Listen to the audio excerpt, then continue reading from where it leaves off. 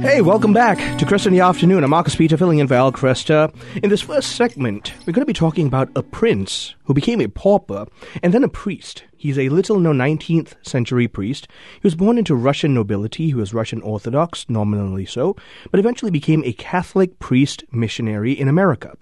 He lived a life that can be modeled in heroic virtue for us today. His name is Father Demetrius Galitizin.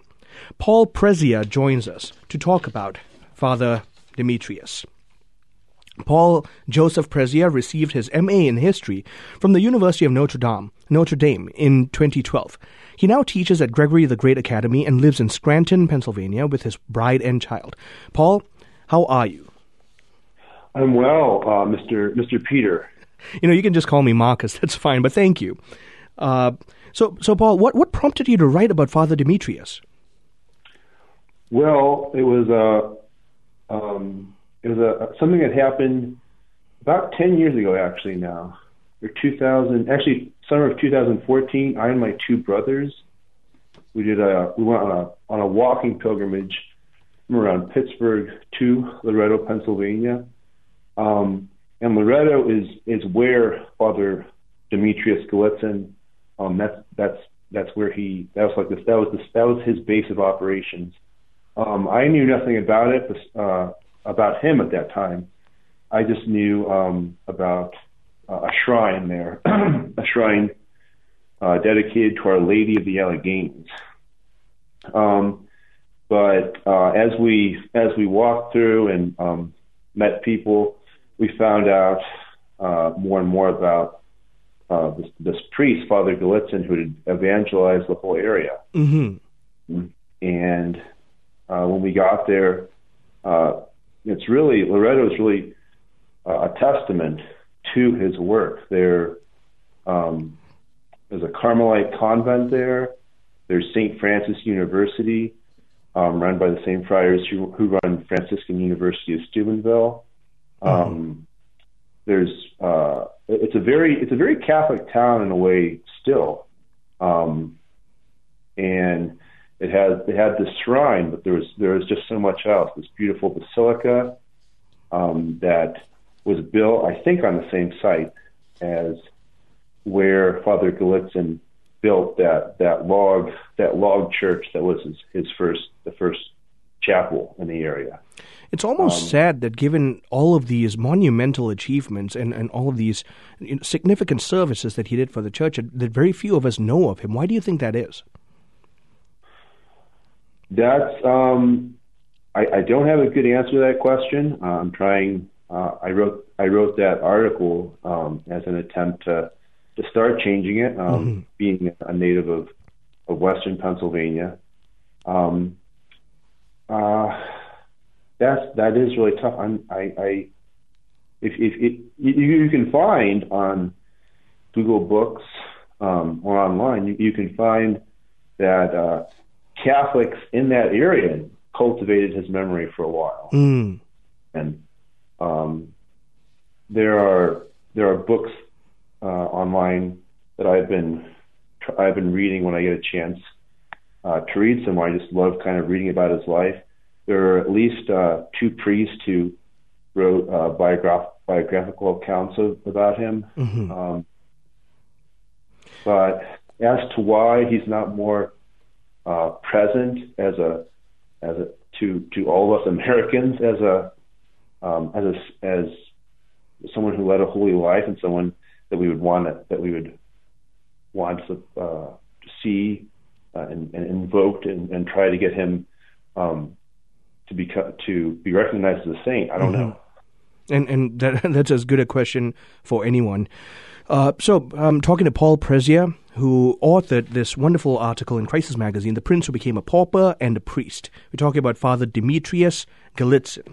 So what was Father Demetrius's background, just very briefly? So he comes from Russian nobility. So what does that mean? Was he truly a priest? Was he extremely wealthy? What was that like? Well, he was extremely wealthy. His father was one of the top aristocratic families in Russia. They had ties. They had family ties to the Tsar, and he was a diplomat in France before the revolution, so he was a diplomat in one of the most powerful countries in the world at that time. And then his mother was the daughter of a Prussian general, and was likewise a noble. And she didn't take her faith very serious. She was born Catholic. Mm-hmm. She didn't take the faith very seriously at first, but then through a series of different interactions, she began to take it more seriously, and that's what led her. That's what led Father Gallitzin and his sister eventually to embrace Catholicism, mm-hmm. to the chagrin of his father, who was a free thinker, a friend of all the kind of atheists and deists mm-hmm. in the circles of Paris at that time. Although nominally, I think, as you mentioned, a member of the Russian Orthodox Church, because right. he had to be in order to hold a position. Right, right. And that was going to be my next question. He grew up and came to a point of embracing the fullness of the Catholic faith amid a milieu of nominal Russian orthodoxy, but also these innumerable ideologies that were floating around in Paris at that time. So in this challenging intellectual arena, he finds his faith in Christ and his one Holy Catholic and Apostolic Church. So tell us about that journey and how that led him to become a priest. Well, it really his mother is a big part of it, as I indicate in the article.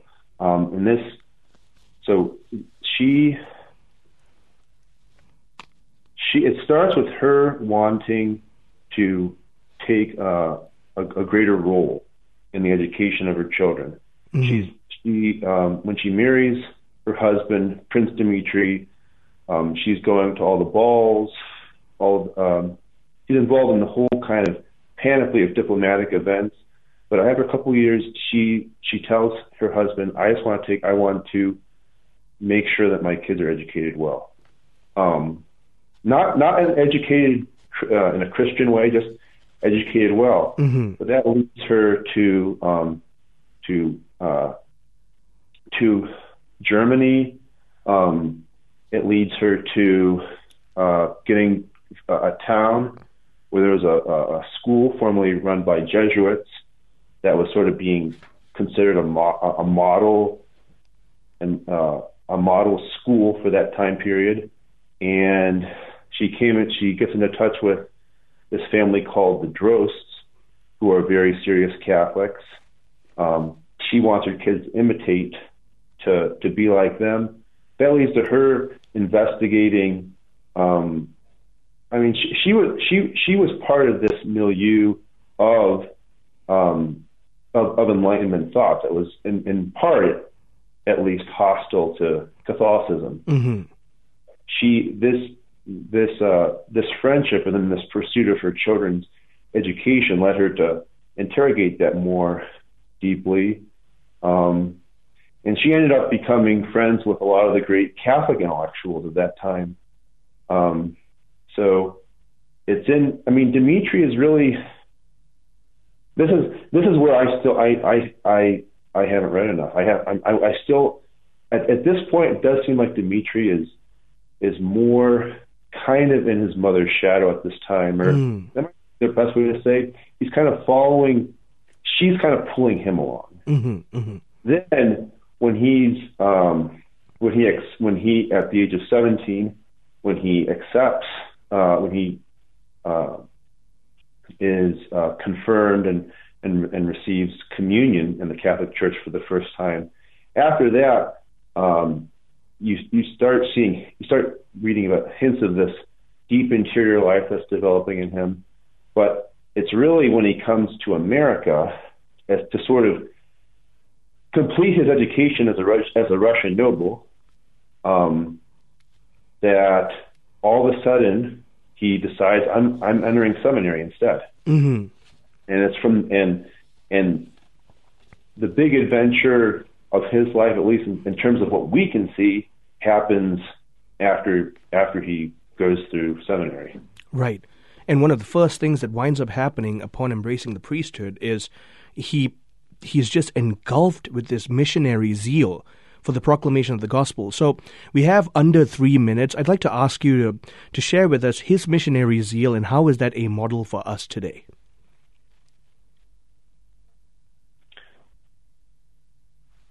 Yeah, there's a lot of factors there. Well,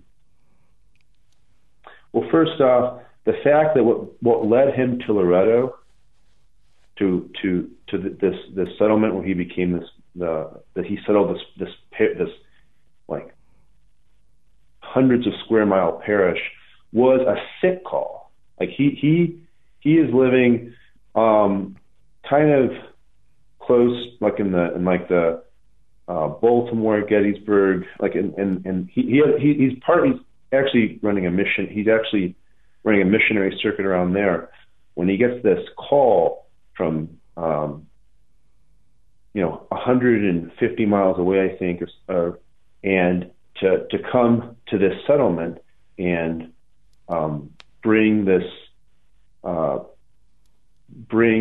wife of this Catholic guy who's there, but his wife's Protestant, but she's dying, and she wants to be received into the church. So he rides. I mean, it's like the longest sick call ever. I think that's how you can almost sum it up. The longest sick call ever is what plants him in this place that he's going to be for 40 years. By him, most of it by himself. Wow. Because there's just not a whole lot of resources in the Catholic Church at that time. And it's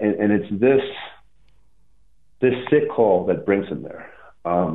So I think charity is the biggest thing, but he does get involved in in apologetics properly, but he's always extremely charitable but forthright in how he expresses his apologetics. And I think that's a perfect expression of Father Demetrius, and a wonderful place for us to end off this segment. I want to thank you, Paul, for your time talking to us about Father Demetrius. For those of you interested, I've been talking to Paul Prezzia, who authored the article in Crisis Magazine, The Prince Who Became a Pauper and a Priest. I urge you to stay tuned as we continue to have conversations of consequence with me, Marcus Peter, filling in for Al Cresta on Cresta in the Afternoon.